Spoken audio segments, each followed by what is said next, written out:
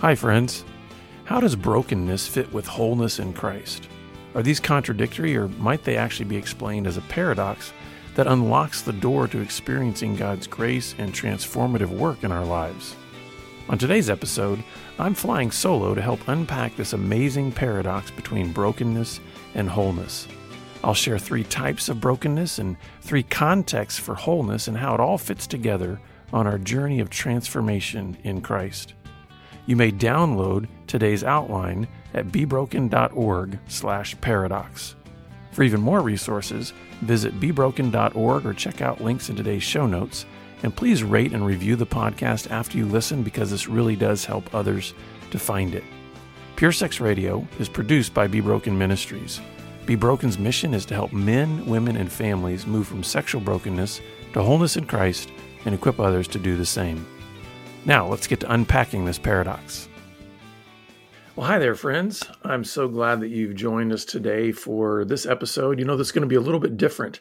I'm flying solo today, and I hope that doesn't mean you're going to turn this off or choose a different podcast, because I think what we're going to be talking about today is really going to be helpful to understanding how does brokenness fit with wholeness in Christ.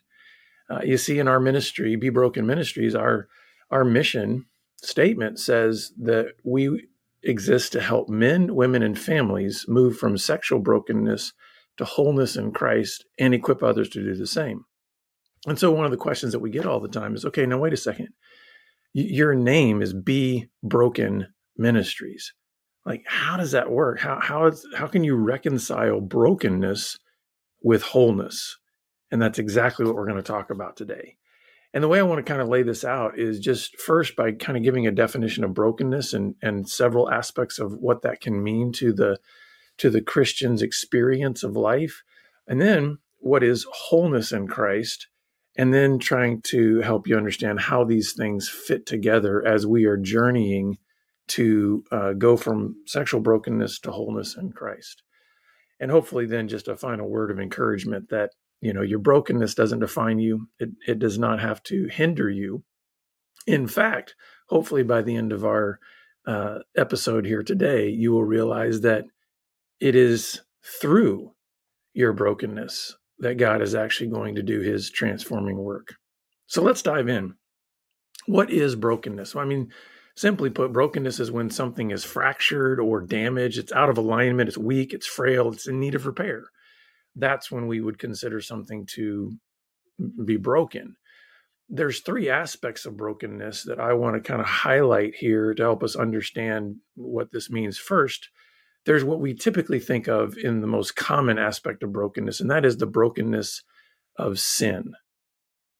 So, and sin is any kind of violation of God's design or will. It's a choosing of my way over his way.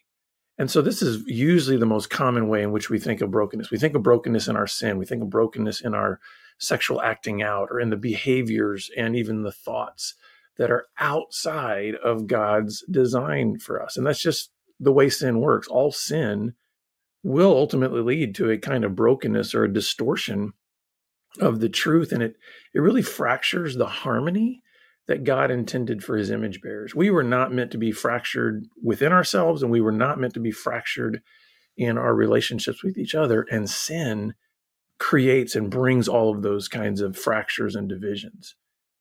And by the way, in this episode too, I'm going to be sharing a lot of Bible verses, just so you can kind of understand where is the underpinning that I'm getting for this biblically, because these aren't my ideas. These come from Scripture. We read in Ecclesiastes chapter 7, verse 20, it says, "Surely there is not a righteous man on earth who does good and never sins." So there's a sense in which, there is not a single human being that does not have the brokenness of sin as part of their experience in life. We've all been fractured in some way by sin. And Galatians 5 tells us what the outcoming or the manifestations of this kind of brokenness can look like.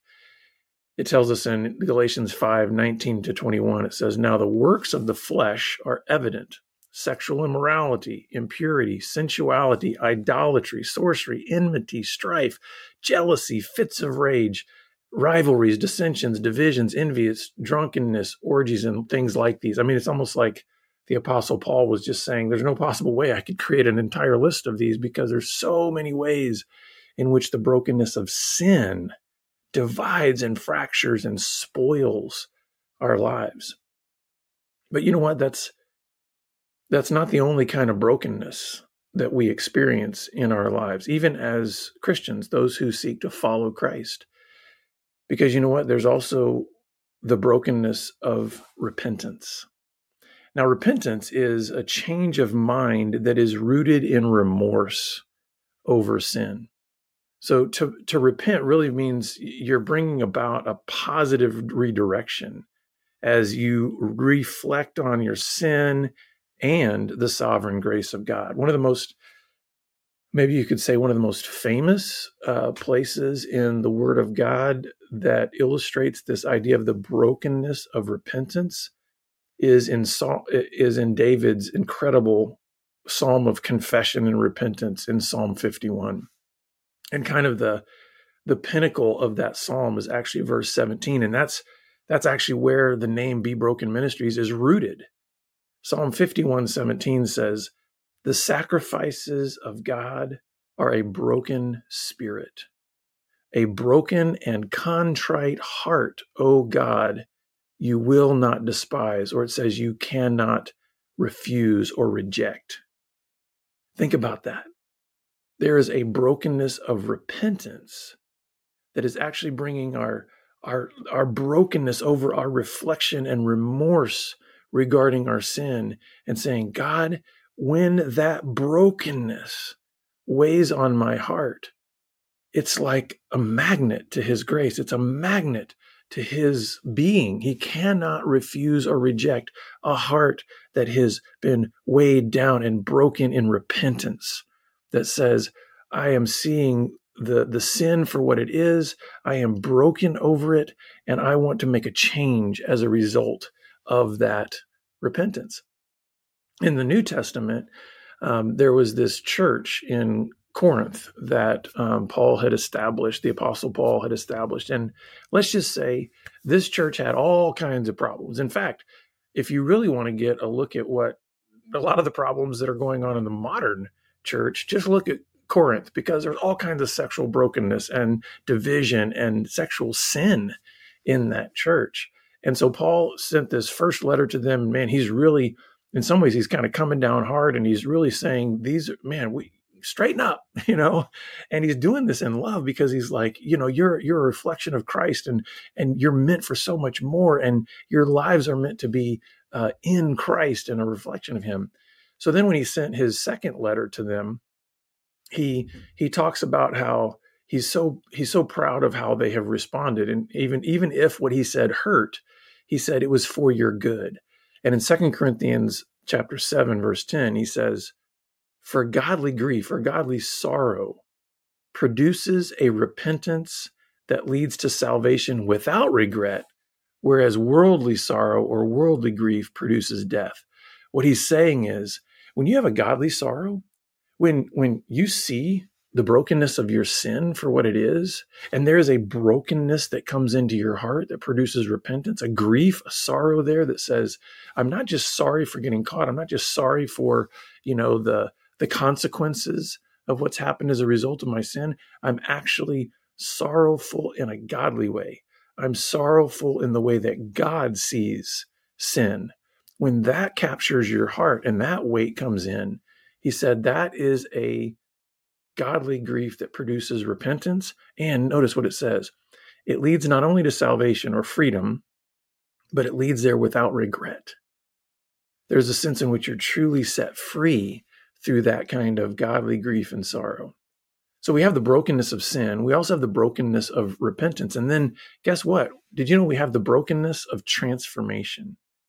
Transformation is the sanctifying work that God does in our lives. It's the ongoing work of him conforming us to the image of Christ. That's the whole purpose for which he saves us. He saves us to actually make us into the image of his Son, who is the one who ultimately set us free. And most often, here's the thing that a lot of Christians miss, and that's one of the reasons why we want to have the name Be Broken, and we want to keep that highlighted, is because most often God actually chooses to do this work of transformation through our brokenness, not by removing it. And what I mean by that is I'm not saying that he keeps us in sin. What I'm saying is he's going to often do this refining and transforming work through the very weaknesses that we have in our being. Through, potentially, it could be the brokenness of our sin, but it could also be the weakness in our bodies, the lack of control we have over our circumstances. There's many things that God will use that are actually part of brokenness, but he's using those things to transform us. I think of the passage in 2 Corinthians 12, where Paul is talking about this incredible experience that he had, where, God took him up to heaven and was revealing all these things. But it said so that he wouldn't become conceited in all these amazing revelations. He was given this thorn in the flesh. And he pleaded with God 3 times, God, take this away, take this away. And God said no. And this is what Christ said to Paul, my grace is sufficient for you, for my power is made perfect in weakness. So then Paul responded by saying, therefore, I will boast all the more gladly of my weaknesses, so that the power of Christ may rest upon me. For the sake of Christ, then, I'm content with weaknesses, insults, hardships, persecutions, and calamities. For when I'm weak, then I'm strong. Do you see that? Do you see the brokenness of transformation there? That even God in his sovereignty was saying, I don't want pride to rise up in this servant of mine who I've shown these great revelations. So in order to prevent that, God himself gave him some kind of thorn in his flesh, something in his body that was a weakness. And Paul didn't like it. It was uncomfortable. It was painful. And yet God said, it's okay. It's okay. By you bearing that, you're going to have a greater experience of my power and my grace in your life than if you never had that. Because if you didn't have that weakness, if you didn't have that brokenness in your life, you might be prone to being filled with pride. And because I don't want that to happen, I'm going to allow something that is actually a burden in your life, actually something that is painful, in order to transform you. That's a hard truth for us to grasp, right? I mean, sometimes I think that's very difficult for us to embrace because, let's be honest, we don't like pain, right? And yet, God in his sovereignty knows what's ultimately best for us. And for those of us who may especially be prone to pride, he's going to bring things in our life that are going to say, I really want to build the kind of character in you that is looking like Jesus. And in order to do that, there's going to be some pain that has to come. So that's just a quick overview of kind of brokenness. And we've got the brokenness of sin, of repentance, and of transformation. So in a sense, there's only one of those aspects of brokenness that really is, a negative. That's the brokenness of sin. The brokenness of repentance is great because you know what? Again, God says he cannot reject a heart that has been broken over its sin. And also the brokenness of transformation. The idea that when we will recognize that all those weaknesses, those frailties, those things that maybe we would rather not have in our lives, but by God's sovereignty is saying, I want that to remain because I want the character to be developed in your life. That's a good aspect to brokenness. But now we want to shift and say, okay, what is wholeness in Christ? Because if we're talking about moving from brokenness to wholeness, and we're not necessarily leaving brokenness behind, we'll see that in a minute. But what is wholeness in Christ? And wholeness is really just the process of forming unity or harmony. It's the state of being undamaged or in alignment. So we're going to look at what wholeness means, this idea of wholeness in Christ, as wholeness in mind, wholeness in character, and then wholeness in action. These are the key elements of what does it mean to actually be whole in Christ and to live that out and to be in that process of forming unity and harmony. So first, wholeness in mind. God really made us to reflect his image in our thoughts. We're to grow and mature in knowledge of his word. When Jesus was having his ministry and he was teaching and he was preaching, there was an instance in John chapter 8 when there were Jews who then believed in him. And Jesus said this in John 8:31 and 32. So Jesus said to the Jews who believed in him, "If you abide in my word, you are truly my disciples, and you will know the truth, and the truth will set you free." Wholeness in mind is this idea of knowing the word. And there's an aspect of that is we've got the written word, right? But I think what Jesus was actually saying even more than that is, if you abide in my word. Jesus was saying my word. Now, all the written word is Jesus's words because he is God. But also there's a sense in abiding in the living word, Jesus Christ. Then you're truly his disciples. And in that, then you will know the truth. Will you know the truth as just some kind of abstract information? No, you will know the truth as a person, the person of Jesus Christ. And the truth, Jesus Christ, will set you free. We need to have our minds totally captured by the word of God, both the written word and the living word of God. We're also told about this idea of wholeness in mind in Romans 12.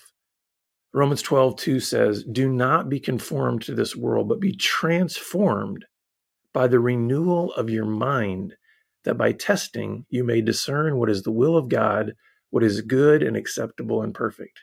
We need to be renewed in our minds so that as we are going through life, we may be able to understand and see the will of God for our lives and be able to see how good and acceptable and perfect that is, even in the midst of trying circumstances, even in the midst of a potential thorn in the flesh. We can see, okay, you know what? I'm being transformed by the renewal of my mind. My mind is being captured by the word.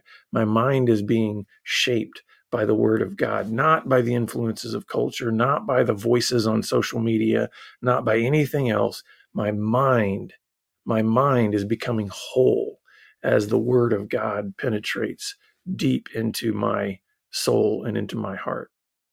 But we also need wholeness in character. God made us to reflect his image in our character. We are to grow and mature in exhibiting his holy attributes.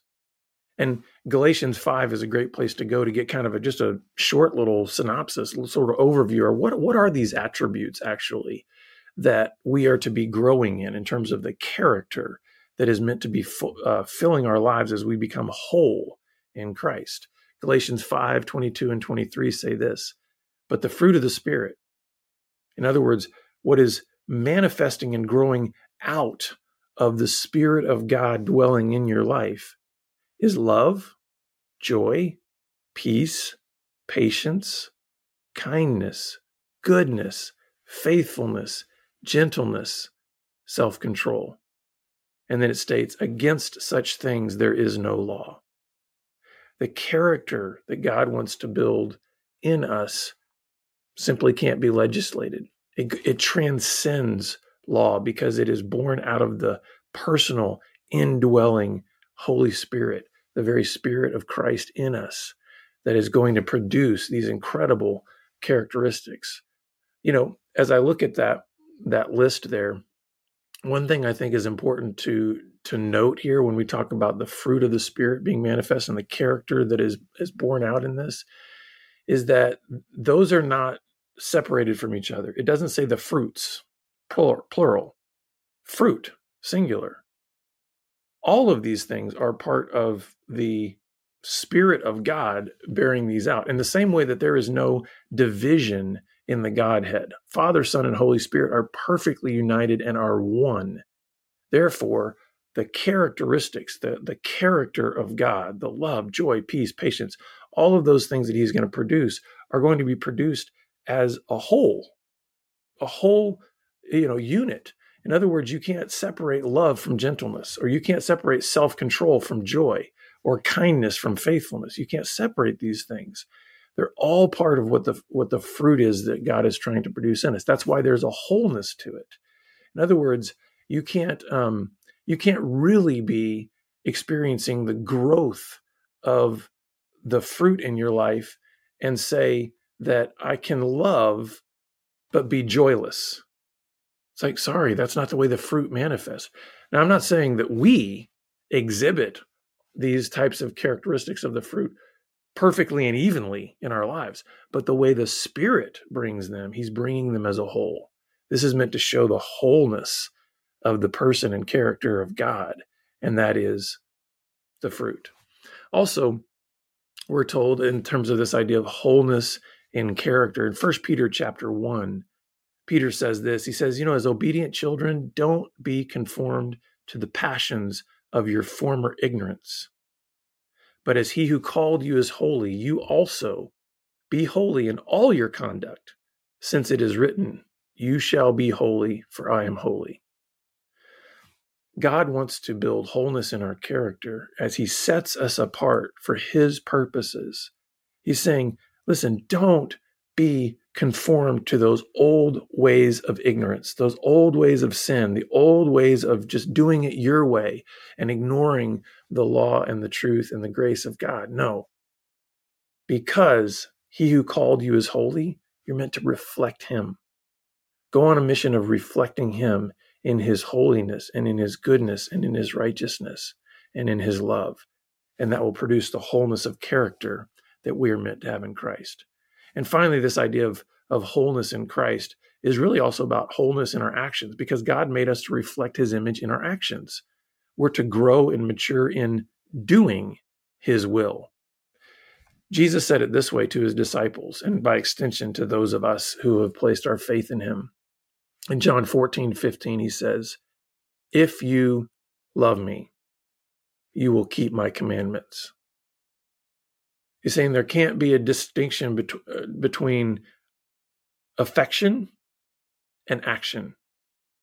In the kingdom of God, Jesus is saying, if you love me, if you are saying that you are committed to me, if you are expressing affection for me, if you are expressing a covenant to me and saying, I will follow you, Jesus, I love you, he's saying, you got to do what I say. There's not a disconnect between affection and actions.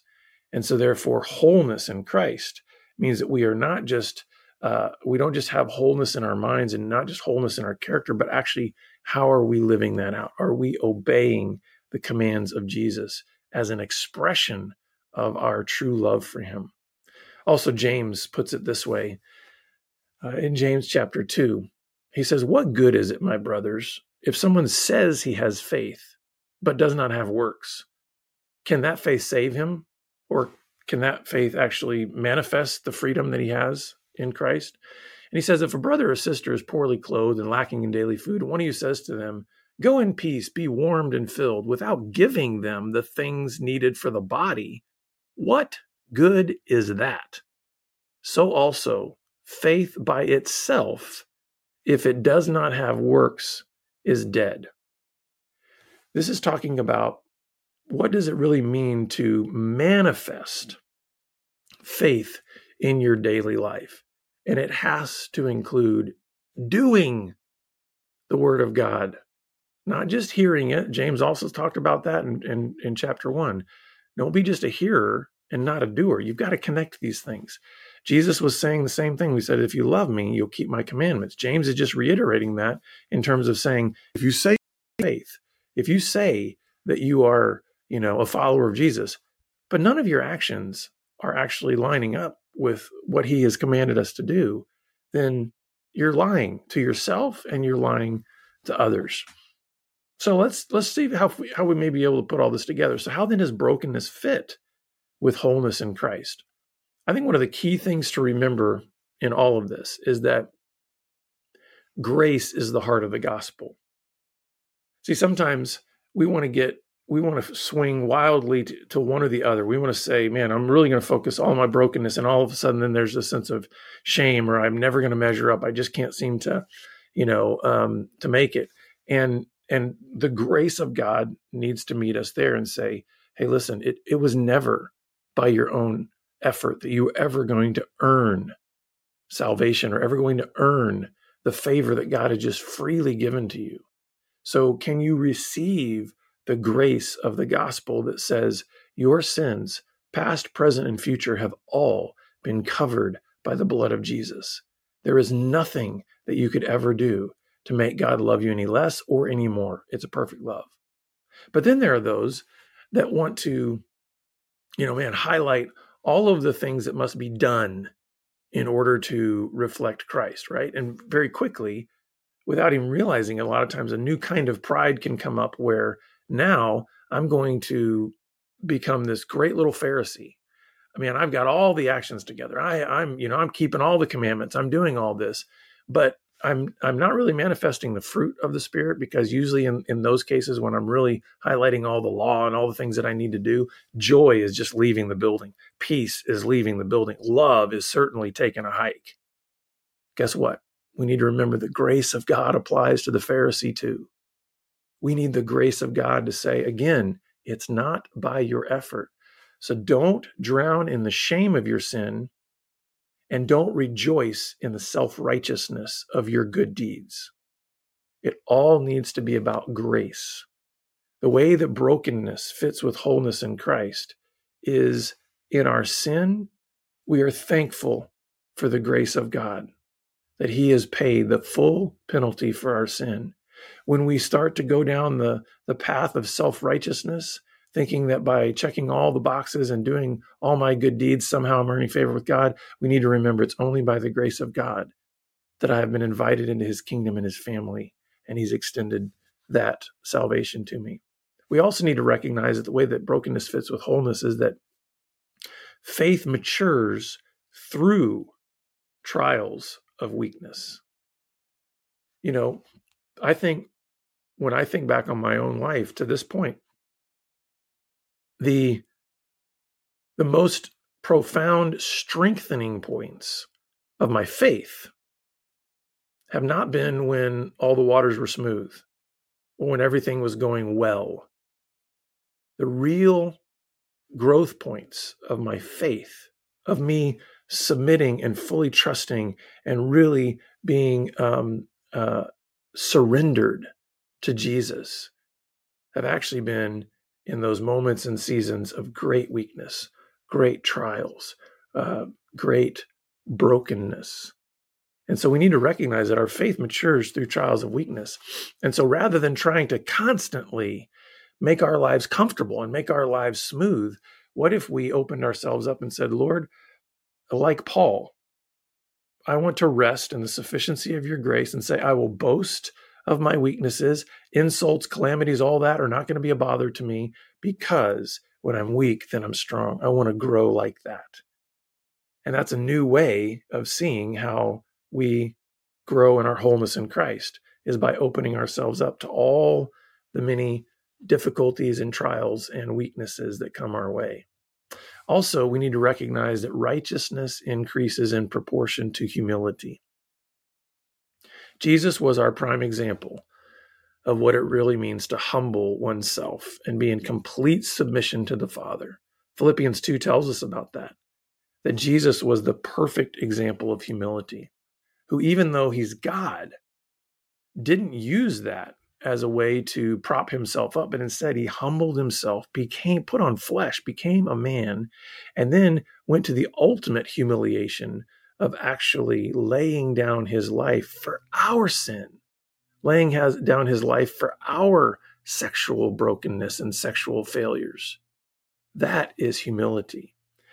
And the Bible says, therefore, he has been exalted to the right hand of the Father and sits on the throne. So our righteousness, the right living that we are to exhibit, is not going to come by simply self-effort or just a stronger will. It's actually going to come through humility. One of the things I was just mentioning to my support group I lead at my church the other night was I was saying, it's fascinating to me how the longer that I live with Jesus and follow Jesus, the more I actually grow in maybe holy behavior I'm simultaneously growing in understanding and getting a new view of how deep and dark my sinfulness really is. It's kind of this weird paradox that happens.